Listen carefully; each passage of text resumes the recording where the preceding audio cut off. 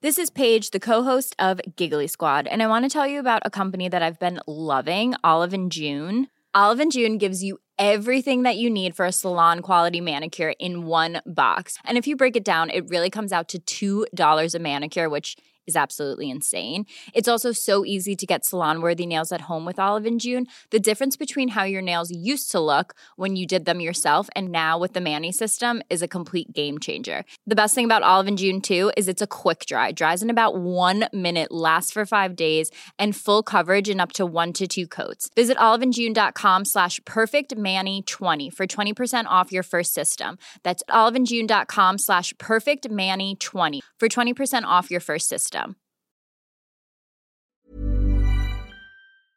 Where did this ferocious determination out there today come from? The media. Every one of them wrote us up. This is Paper Talk, the Irish Examiner GAA podcast. Hello and welcome to another Championship Paper Talk. All hurling on the show today. I've just been onto the mother up in Tip, who says there's Clare cars still driving around in a circle between Tumivara and Nina and Silvermines and back, and they're probably entitled to it after an emotional day in Thurles yesterday. It's the end of the line for Waterford too, and we'll have Owen Cormacan on the line later on, who was at the Gaelic grounds yesterday. But first, we've got Irish Examiner columnist Patrick P.M. O'Sullivan on the line. He was at Nolan Park on Saturday night, but we began by talking about Tip and Clare. Well, Patrick, I suppose emotional scenes yesterday at Semple as the banner piled onto the field at the end keeps them alive in the championship, and a big day for their two managers, really, sort of deliverance for them almost. Yeah, I mean, there were some wonderful photographs that circulated afterwards. Particularly the one maybe of Seamus Callanan congratulating the Clare captain, Pat O'Connor. I think, you know, it's something that maybe has got lost in some of the rivalry and in some of the big games, but like, the Tipperary players have really conducted themselves extremely well in victory and defeat, in my view, going back to the 2010 All-Ireland, and, you know, Shane McGrath, acknowledgement for Henry Sheffield went off injured. So that shouldn't be forgotten in the kind of winter of excitement, and obviously the fact that Tipperary are done until next year. Huge pain for the Clare management, the joint managers, under a bit of pressure. I was down in Clare during the week, last week, and I don't think there was a lot of confidence about that particular game, or maybe about this particular team, but that's all changed. You know, you come to a game, it's often been said, but it's never less than true. You come to a game, you have to win it, and Clare had to win that game, and they somehow found a way to do it. I think most would agree that Tip were misfortunate in many ways to lose on the occasion that they actually produced their best performance, but that's hurling. It's, you know, literally, as everybody has already noted, you know, a 6-point swing, ball hits the post at one end, one of the best championship goals we've seen in the 21st century. Then at the other end, I think it was 17 seconds later, I think John Fogarty said. So that's it, Clare in, minimum All-Ireland quarter-final looks now, and Tipperary are out, but it's that brutal, Larry. Yeah, and I mean, you're talking about the managers. I mean, Jerry O'Connor beforehand, and you talk about the sort of the atmosphere in Clare, but he was almost piling pressure on his players to do it yesterday, and you know, he talked well and very well about the, you know, the tragedy that's hit the county in recent weeks, and, you know, urged them to sort of lift the county and all of that. But like, for long stretches of the first half, it looked like they were buckling again under that pressure. Now, your own line there about the A team came to mind, about you know, plenty of shooting, but mystifyingly little damage, you know, and they look to be flopping again. Yeah, it's going back. You know, it could go back to kind of the opposite scenario, if you like, in 2001. I remember being in a public house in England in 2001, watching the match, the Munster Championship match that year, when it looked like for large stretches of the game that Clare were the better team, but Tipperary contrived to find a way to win it and became All-Ireland champions. And, you know, it really is that fine. Clare really had to win this, and somehow at the end found it. The A-team win, maybe a little bit harsh, but I think it is fair to say at the same time that over the years Clare's shooting had let them down. And I mean, that was happening in the first half. They're really taking bad options at times. Like there was one there that Tony Kelly carried into contact as he struck and put him off and went wide, when normally you'd expect Tony Kelly to nail those. I thought on the other side of the equation entirely, I thought Ian Galvin's little shimmy was like a kind of a matador's shimmy before he brilliant. I mean, he just fixed. It was nothing Mark could do. He didn't do anything wrong. He just kind of fixed him in place, put all his body weight on his right foot, and then stepped around him and buried it. So that was a great score, but a very sore one for Tipperary. But Clare, I think now, look, I think Clare probably particularly didn't get a great performance out of their half-back line yesterday, and will now maybe be coming up against certainly the second best, I would say, half-forward line in the game in the Limerick half-forward line. So I think that could be the crucible now next weekend in Ennis. Ennis gives Clare an advantage, obviously. Limerick look very much like a coming team, so I think it should be a great game, and it's no surprise it's all sold out. But, Clare now have room to develop. They have definitely, even after next weekend, they've definitely, I would say, 2 more games. I think it's hard to see Carlow Westmeath beat any of the teams in the top tier. So I think you've got that game, and I think you've got a game then in the All-Ireland quarter-final. So a minimum now of 3 more games for Clare to develop in 2018. I suppose for a Tipperary supporter, that's the great conundrum, that's the great sadness. There was elements in their game. There were elements in their game yesterday that looked like things were maybe clicking a bit better, but I suppose ultimately they weren't done by the full back line. The full back line hasn't clicked all year. Yeah, as you say, I mean, I suppose, look, ultimately it all came down in a way to that Jake Morris shot off the post. It goes in, Tip almost certainly win the game. However, Clare, the goal that came at the other end, it only got back Clare into the game. It only got Clare back into the game. They still had to go and win the game from there, and the fact that was impressive. They still had to do that, and the fact that it went against them. It would have been pretty easy for Clare to more or less fold their tent after 25 minutes there and say this isn't our day as well, and they hung in there and were in the game at half time. So I think when Jerry O'Connor talked a lot afterwards about not getting a perfect performance, but he said, look, the guys have gone away and dug into what it really means to play for Clare. There was that element of digging in. I think that was they were almost more proud of that because it didn't happen for them on an easy day for them, Yeah, yes, I think you can win games in lots of different ways, but I think yesterday was a fascinating game. I think there were 4 or 5 different ways in which Tipperary could have won it in the end, and there was only one way Clare could have won it. If Jake Morris had hit the ball wide, if he had hit the post and the ball had gone wide, if Donald Toohey says out for 65, if the ball goes over the bar, if Carl Barrett had tipped it over the bar in the lead up to the game, to the goal chance. That's, I suppose, very hard if you're a Tipperary supporter. And then, you have this extraordinary scenario where John Conlon does something brilliant. He takes exactly the right option. It's a sort of a 45-55 ball, and he turns it into a sort of a 75% ball for Podge Collins. Podge then gives a sort of an 85-90% ball to Ian Galvin, and he does the business. It was an extraordinary passage of play.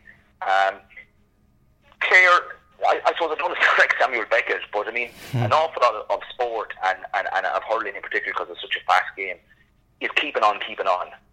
And if you can be there, with a live dog in the fight with 5 minutes to go, you've always got a chance. Yeah. I think maybe only 2 times out of 10 would Clare have won that game yesterday. Maybe even 1 time out of 10.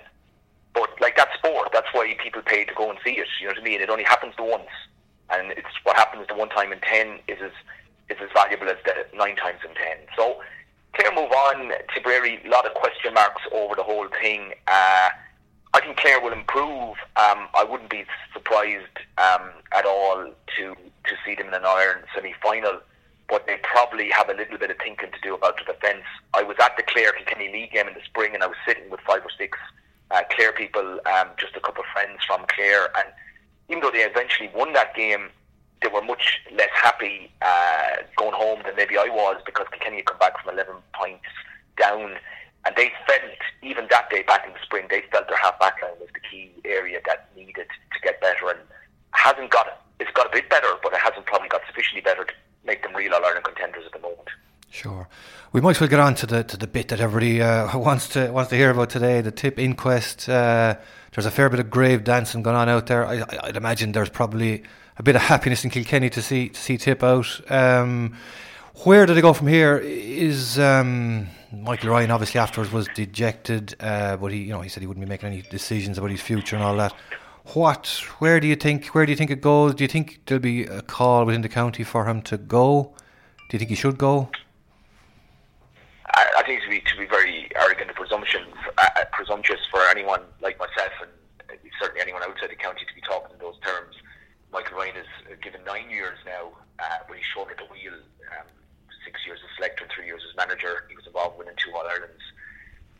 I think inside in Tipperary, and I think this would be a valid point of view, they would say that 2 All-Irelands with the clutch of players they had maybe isn't the sort of return that you would say was possible, and I'd agree with that. But the only thing I'd say, the counterbalance to it, and I'll come back to Michael Ryan's position, is a team arguably as good and maybe even slightly better, but certainly I would say as good. The Waterford team in the 2000s got no All-Ireland. Yeah.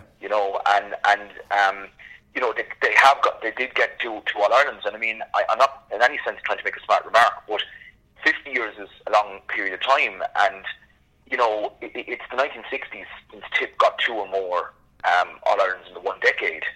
So, maybe 2010, 2016 represents only a moderate return, but historically, it's actually a very good return for Tipperary. You know what I mean? You can only hurl in your own tradition. Mm-hmm. So I think it would be wrong to be too critical of the players. I mean, I think they were very unlucky not, the first day, certainly in 14, not to beat Kilkenny. There was only a point in it with Galway, the 2 years in the All-Ireland semi-finals either way. I tried to make this point, as you know, one of the earlier columns this year, that there is a probably 4-year life cycle in sport, and Tip were excellent, 2014 to 2017. And what we may be seeing in, I think, some part at least, is the natural end of a cycle for Tipperary. Whether they can pick it up now again next year remains to be seen. Should Michael Ryan be the person trying to pick it up? I think if he wants to stay on, that's his decision.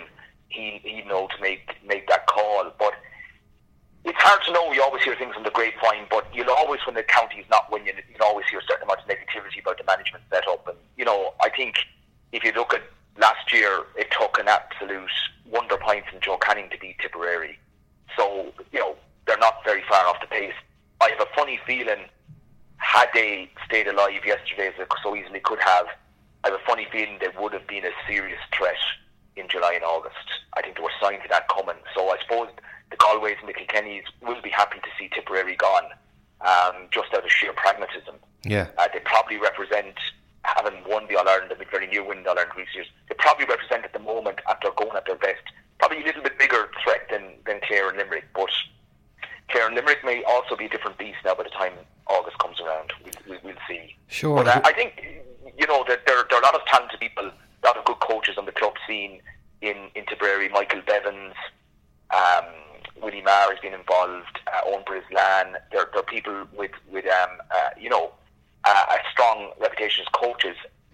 Probably the toughest job in hurling, and have they got an obvious manager on the horizon, except Michael Ryan? Possibly people say Liam Cahill, but it's the toughest job in hurling, and it's very hard to put anyone forward for it. Yeah, like one of the theories or one of the narratives that's going around is that maybe in 2016 Michael Ryan had somehow sort of achieved a perfect blend between the sort of Eamon O'Shea style of hurling and his own, maybe slightly more direct, a bit more steel, and that now things have aged a bit too much the other way, whereas maybe before Michael Ryan there wasn't enough directness. That's one of the narratives around. Do you see and do you subscribe to that view? Yeah, look, Tipperary have some of the best forwards, like always with the proviso going well, that we've seen this century. Just in terms of kind of liquid stick work and just sheer riskiness. And one thing I particularly admire about them is their speed of thought. And like say the goal that Bonner Maher got against Waterford, he immediately ran away from the play, and they're so unselfish in passing the ball to each other in goal scoring chances, and that's another thing I really admire about the Tip forwards. I mean, if you were to, there is no one reason, but if you were to take a reason that, say, Waterford didn't ultimately win an All-Ireland in the 2000s, I would say that their forwards are too selfish with passing to each other. So Tipperary had that nailed, and I'd say that was a lot to do with Eamon O'Shea's influence. The Tipperary backs, they're not, to me, at the same level of accomplishment, as their forwards, and they've suffered from, I think, Michael Cahill, say, who was a terrific cornerback. He's lost a bit of ground the last couple of seasons. He was really, really brilliant, but he's just lost maybe a little bit of pace and is frayed a bit. They were only ever looking for a makeshift full back, let's be honest. You know, they put James Barry in a crisis in 2014 against Galway after Duncan Glynn was doing rack on Paddy Maher. Barry, you know, served to win an All-Ireland with him, but was never comfortable even in that All-Ireland in 2016 against Colin Fennelly, and that re-emerged again as an issue last year. We saw Paddy Maher ending back up full back for the last bit of the game yesterday. So there is an actual sense of a cycle coming to an end, certainly into the defence. I thought it was a strange decision at a macro level for Michael Ryan and colleagues to take Paddy Maher out of left half back and put him back into centre back, because arguably one of the platforms for winning in 2016 in such a convincing style in the end against Kilkenny was putting Paddy Maher to left half back. I would say that everybody needs his best position. Now, we don't know. We're not there looking at training. We're not looking at what's... I think they're concerned after the Cork game last year in Munster with Ronan Mars, the pace issue at centre back. But it hasn't gelled, Larry, and unfortunately the net result is it is literally back now to the drawing board at all sorts of levels for Tipperary. But and it's hard looking. Like, they've got guys like, you know, Willie Connors, Jake Morris, Billy McCarthy, Gerald Brown. You know, there is young talent there. You know, there's Paddy Cadell as well, looks promising. But it's all front eight stuff at the moment. Do you know what I mean? They tried different guys like Alan Flynn in the league. Maybe he'll come again next year, but maybe we'll see about Brian McGrath, the youngest of McGrath. But it's hard to pick out an emerging guy at the back for Tip in the way that you can pick out Jake Morris, say. Let's go back into Saturday night. You were in Nolan Park, Wexford Kilkenny. John Fogarty's writing today that it's not the sort of... It's not the type of Kilkenny hurling that people are familiar with, but the spirit is very much alive and very much the one that we are very familiar with under Brian Cody. Yeah, again, I concur with John's assessment there very much. The first half of hurling by Kilkenny and Wexford played some really enterprising good hurling to give them their due. The first half of hurling by Kilkenny was as poor as I remember in a long, long time, you know. There was no wit, there was no spark to it. It was kind of drudgery. A lot of it, we were totally outplayed by Wexford, and you know, using the royal we there. Taking off my Kilkenny hat, I say, look, Kilkenny are doing as well as they can probably in 2018. Where it will lead them, I don't know. They don't look like a lot of contenders at the moment, and it would be hard to see them beating Galway in the Leinster final. But the one thing is, as you just said, they have this extraordinary just resolve and spirit and keeping going, and it's kind of Becketti and hurling. But like, I watched it back last night, the Kilkenny Wexford game, and I think the Pádraig Welsh point where he can flying up the field and, you know, off his right hand side, which wouldn't even be his favourite side, tipped it over the bar. That seemed to ignite something. Because even when you were there at the stadium, it was hard to pick a moment when it suddenly all started to change. They did start getting on top and winning the middle third stuff, but you know, it was also a case that I thought Wexford lost their shape. They started trying to run the ball out from the puck outs. Difficult thing to do, particularly fourth game on the trot, as everybody has flagged. You know, I thought there was an element. We remain to see how good the current Kilkenny team is. Back is not, the defence is not maybe quite gelling the way you'd like. But I mean, let's be fair to Brian Cody and selectors. I mean, to take three guys off, you know, at half time is a huge statement by a management team in a game, because it needs a bit of humility. Because to take three guys off at half time means you're admitting that you got the initial selection wrong. Yeah. And I think that's maybe a slightly new thing by Cody, where people would have been a small bit amused at times, is that maybe guys were left on, you know, over and above what they should have been over the years. Not too many of those scenarios, but there were some. So that was a new element in the Kilkenny management, and you'd have to say they got it spot on, because the three guys they brought on and then the subsequent subs introduced in the second half, Liam Blanchfield and John Donnelly, contributed really well.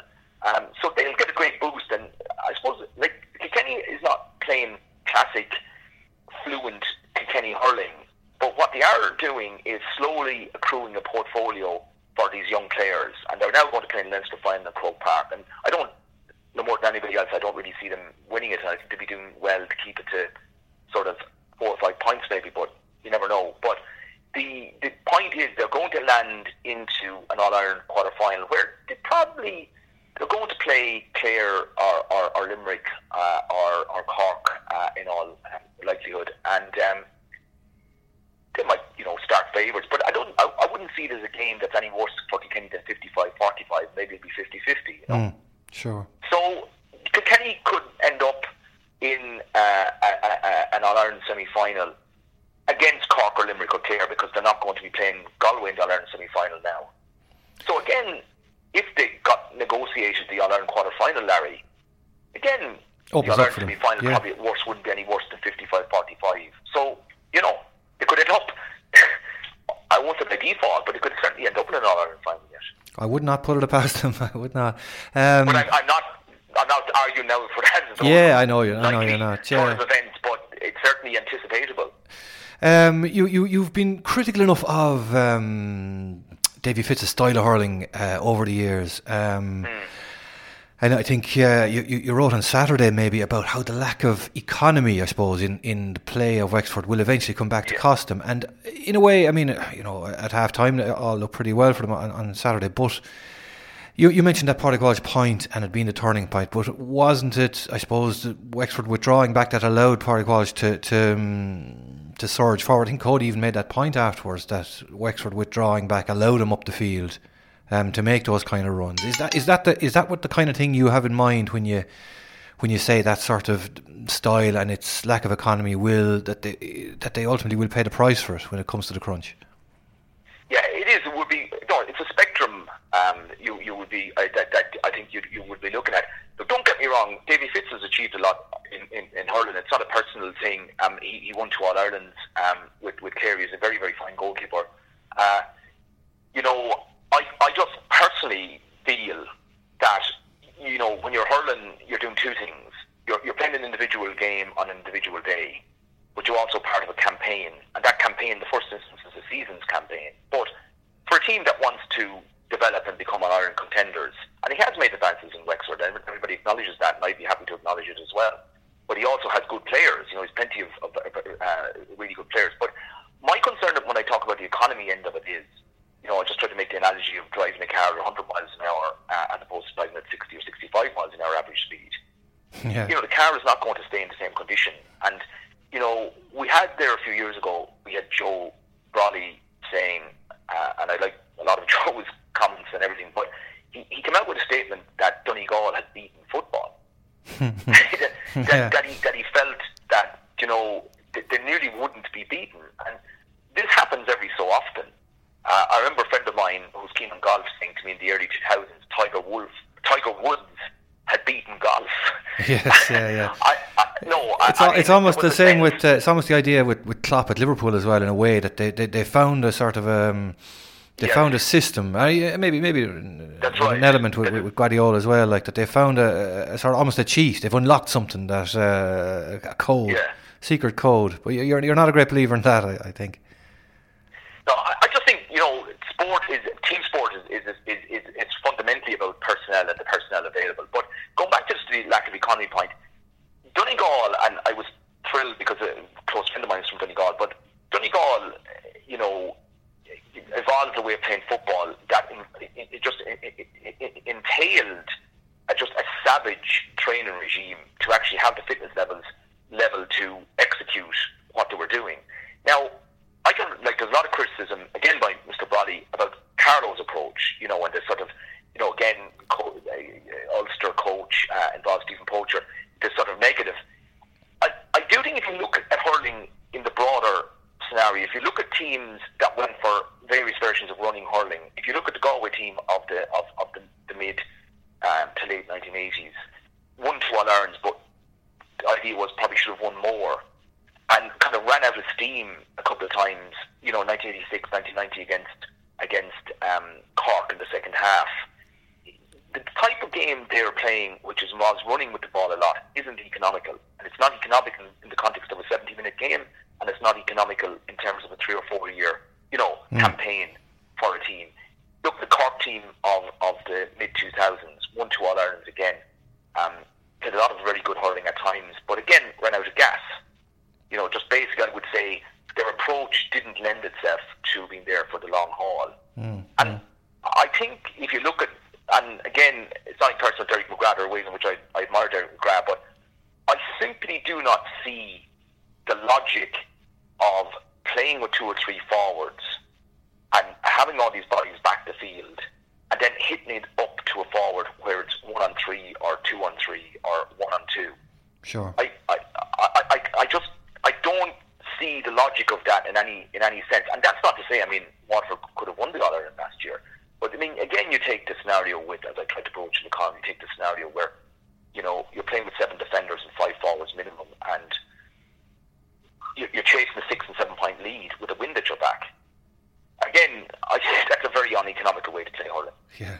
So, and I think history will show, even if a sweeper assisted team goes on to win the All-Ireland, I think it will show that ultimately probably not as much was got out of the group of players as could have been. But that's very relative, of course. For 1 All-Ireland for a Clare or a Wexford or a Waterford is probably equivalent to 4 or 5 All-Irelands for a Tipperary or a Cork or a Kilkenny. So in fairness, that's a contributory factor as well. Listen, that's great, Patrick. We'll leave it there. Thanks very much. A glossary of GAA terms. Today's term, pull hard. He's no relation. Hang on. Your father wasn't a third cousin once removed of my mother, was he? No? Grandson. Vigorous ground hurling made possible by no familial bond. For the very definition in evocative GAA coverage, read the Irish Examiner's team of experts for insights and precise analysis on all this weekend's action. Only in this Monday's Irish Examiner. We define the games that define your summer. All right, now we have Owen Cormacan, who was in the Gaelic grounds yesterday for Limerick and Waterford. Owen, I was in Thurles, where both sides were keeping an eye on this one for their own reasons, but it was pretty evident that it was over more or less after 20 minutes. Yeah, even 16 minutes if we want to be exact. Waterford probably made a better start, going 2 points to 1 up, but then Shane Fives, who had his groin on Friday night in training, management opted to roll the dice and start with him, but he was gone after 4 minutes, and then they conceded 2-6 without reply, and were 2-7 down after 16 minutes, and not alone was that game over, that was Waterford's season done. They have a game to play next week, but their championship is no more. They're finished for the year. I suppose you'd have to ask questions as to how Waterford all of a sudden are 13 points adrift of Limerick. Fair enough. There was the injustice of last week. There's been a litany of injuries, but they still fielded a relatively strong team yesterday and had a relatively strong backup in the stands to come down when things got patchy. But I just can't fathom how they've regressed so quickly these last couple of weeks. Yeah, I suppose that Fives injury was another body blow on top of all the problems they've had. But as you say, they still had a decent team on the field. They did talk a lot about the injuries afterwards. Derek dwelt on that aspect of it quite a bit. But they still, as you say, they've still slipped so far from All-Ireland finalists last year. Yeah, the half backline yesterday was Brick Walsh, Austin Gleeson, and Philip Mahoney. Now that is, that's a very strong half backline, no question about it. And they were facing Gerard Hegarty, Kyle Hayes, and Tom Morrissey, 3 lads with very, not a huge amount of inter-county experience. Kyle Hayes is still a teenager. Tom Morrissey was under 21 last year. Gerard Hegarty was under 21 in 2015. So the oldest of this bunch is 23 years of age. The youngest is still a teenager, and they went to town on Brick, Gleeson, and Philip Mahoney. Finished with 1-5 between them, and were involved in everything Limerick did well. I suppose that was probably the main thing about this Limerick performance. They just showed no fear or afforded no respect to these Waterford big names. Went at them from the first whistle and really made life incredibly difficult for these Waterford hurlers all afternoon long. Never let up. But as I said, you just have to wonder how it's come to this for Waterford. Starting 6 forwards, managed 4 points for play. Stephen Bennett gone at half-time. Patrick Kern gone at half-time. Jamie Barron, really came off second best in his midfield battle. Keane Lynch and Darragh Donovan for Limerick. Again, 2 lads who were under 21 in the last 2 years. won that hands down. Jamie was in the stand with 6 or 7 minutes to go. So it was just a really, really sobering day for Waterford and a sobering last couple of weeks. Yeah, we'll come back to how good Limerick are in a minute. But how was Derek afterwards? Is it very much end of the line kind of talk? He seemed pretty downbeat in the quote. No one, to be fair, put that question to him because out of respect they do have a game next week, and I've no doubt, no more than it was mentioned to Mick Ryan yesterday. It will be mentioned to Derek next week when I suppose the book does properly close on their championship. It's hard to know. Would you be tempted to stay on, given I suppose you can look at this year's championship with an asterisk in that with all these injuries, there's a lot of what Waterford will reflect on this championship with a lot of what if. What if we hadn't lost Barry Collin, Tyke de Burka, Dara Fives, Noel Connors first day? What if Austin and Porrick hadn't been injured before that clear game? If we'd got our championship off to a positive start, could we have built on that? So would that tempt management to come back for another year and kind of say, well, if we had our full panel, we could be as competitive as we were in 2017. So maybe that's something Derek and his management will get thought to this week, and we might get the answer next Sunday in Thurles at around 4 o'clock. Among those what-ifs, I suppose, is what if we played in Walsh Park? Has that question been asked at all? Yeah, that's been mentioned, a lot about home advantage. I'm not so sure. Their league form in Walsh Park hasn't been fantastic. But yes, you can understand, I suppose, just the convenience of not having to travel. I believe they stayed in the Radisson the last couple of weeks, even the Radisson in Limerick now.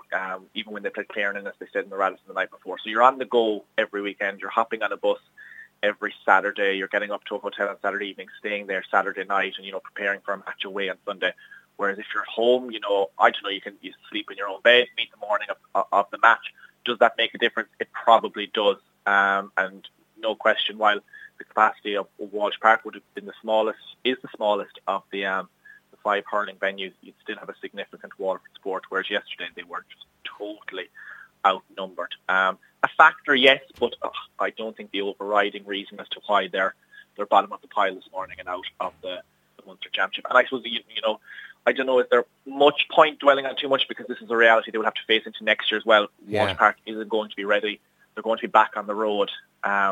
So if they felt it was a factor for them this year, well, then it's something, they're going to have to somehow address. I don't know how you do that, but they are going to be back on the road next year. So, they're not talking about it, but there's no point having the same discussion next year because they're going to be back on the road, so they're simply going to have to make do. That's unfortunate, probably a bit harsh to say, but that's the reality of it. They have a dead rubber now next week against Cork, and Derek McGrath mentioned afterwards about, I think Brick Walsh will break the championship appearance record in that game, so he was sort of talking about doing it for him and stuff. And he said a strange thing actually about that they actually talked about this game possibly being a dead rubber a few months ago, which seemed an unusually negative thing to bring up. But I suppose you could look at maybe they would have already qualified or whatever. But do you think they can really realistically make any kind of attempt to lift it again for that game? Very, very hard to see. Just going on the evidence of yesterday, where they were so far off the pace from so early on. And, Cork now are chasing a Munster final. So Cork have everything to play for. And, while Derek, talks about pride and, I suppose fulfilling the fixture with due respect, it's very, very hard to see how they can lift themselves for that game and really trouble Cork. They can prevent Cork from making a Munster final, but it's very hard to see them doing that. Aside from Brick, yes, making his... setting a record there in terms of championship appearances, they don't have much else to look forward to. And their 4th weekend in a row, bodies are going to be even tireder now than they were this weekend and last weekend. So it's just very, very hard to see them raising a gallop. Sure. If I suppose it's all negativity around Waterford, it's only positivity now around Limerick. John Kiley mentioned afterwards how he's sort of relishing this sort of new positivity and this confidence in Limerick hurling. What is it based on? I'm just looking back there at last week when Pat Ryan missed late on against Cork, and you kind of felt other Limerick teams might have just taken that as the sign that it wasn't their day, but they just responded immediately after that, and they took that sort of confidence into this game again by the sound of things. Yeah, I genuinely believe it's stemming from the underage success. I covered a lot of their games at minor and under 21 level. 10 of yesterday's starting team now have at least one under 21 medal in their back pocket from either 2017 or 2015. So they're relatively fresh victories. And, they saunter through those campaigns. They absolutely annihilated Wexford in 2015, beat Kilkenny by 6 points last year, could have beaten them by double that. There was Munster under 21 titles. There was Munster minor final victories. Probably should have won an All-Ireland minor in 2014. And the confidence, I suppose, that you take from underage success, they've very, very quickly brought that to bear. And they simply don't seem fazed or intimidated by the step up. Kylie made an interesting point yesterday that he's very much a fan of this system, that the old format wasn't doing anything for Limerick. They were stagnant within it, and this has kind of shaken them out of their slumber. And because, I suppose, the team is so young, there's not a huge amount of inter-county senior experience there. So, if the old format was still in place, you'd have these lads playing, a Munster Championship match maybe in the middle of May, and depending on whether they win or lose, you could be dormant again then for 6 or 7 weeks. Sure. Whereas these lads are learning Sunday to Sunday to Sunday, and, they just see the confidence and the graft week after week, and they really do seem to be thriving within this format, enjoying it, their athleticism, there seems to be absolutely no sense of fatigue there, because we must remember that they operated with 14 men for the vast majority of last week's game. That didn't seem to have any effect on them this weekend, and straight away after yesterday's game, John ruled out fatigue being an issue next week, and he's right, I can't see fatigue being an issue next week. These lads look like they'd play every week if they were let. Yeah, how would you read that game next week now, and how important is it? I mean, Clare, I suppose, winning yesterday almost was a bit of a deliverance for them. They've qualified now, but they're at home against Limerick and Ennis. How important is it for both teams to win that one? Massive. I suppose if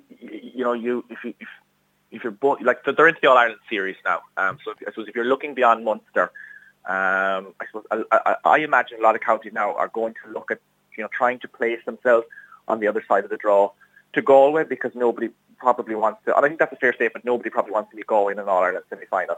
So you're looking to put yourself on the other side of the draw to make an All-Ireland final. You do that by winning Munster. So both of these teams are looking, can I get into a Munster final? A victory, or, well, for Limerick, a draw next weekend will put them into a Munster final.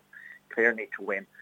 So the first step is getting into a Munster final and winning that. So that's probably what they're looking at. Very, very hard to call next week. Clare, yes, home advantage. But Limerick played Clare in a Munster under 21 final up there in 2015. The vast majority of Limerick players that started yesterday were on that team. So they've been up there before. They've played Clare in a high-stakes game and won it. So they're not going to fear going up there.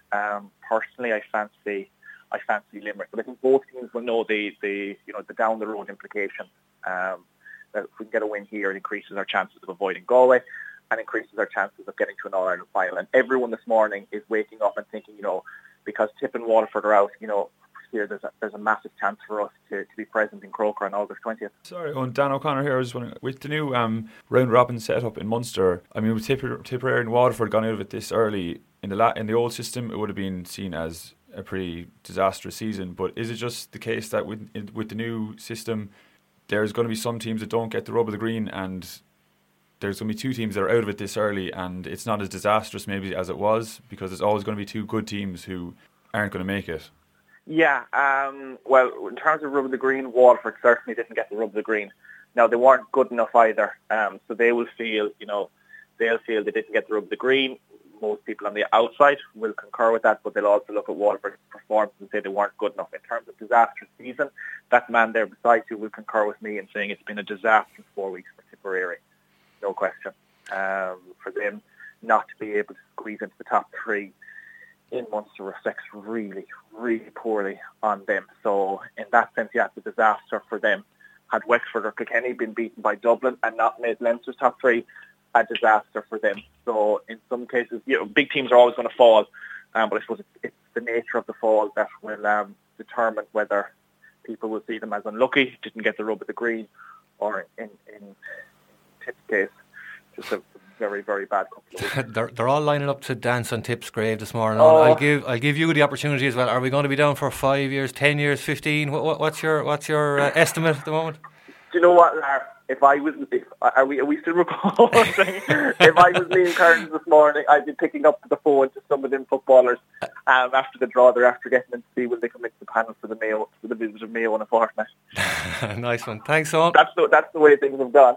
That's all we have for you in the show today. Our thanks to Patrick P.M. O'Sullivan and to Owen Cormack and to Dan O'Connor on production. You can download the show on irishexaminer.com/papertalk or on iTunes or on SoundCloud or on Stitcher. Talk to you next week. Normally, being a little extra might be a bit much, but not when it comes to healthcare. That's why United Healthcare's Health Protector Guard fixed indemnity insurance plans, underwritten by Golden Rule Insurance Company, supplement your primary plan so you manage out-of-pocket costs. Learn more at uh1.com.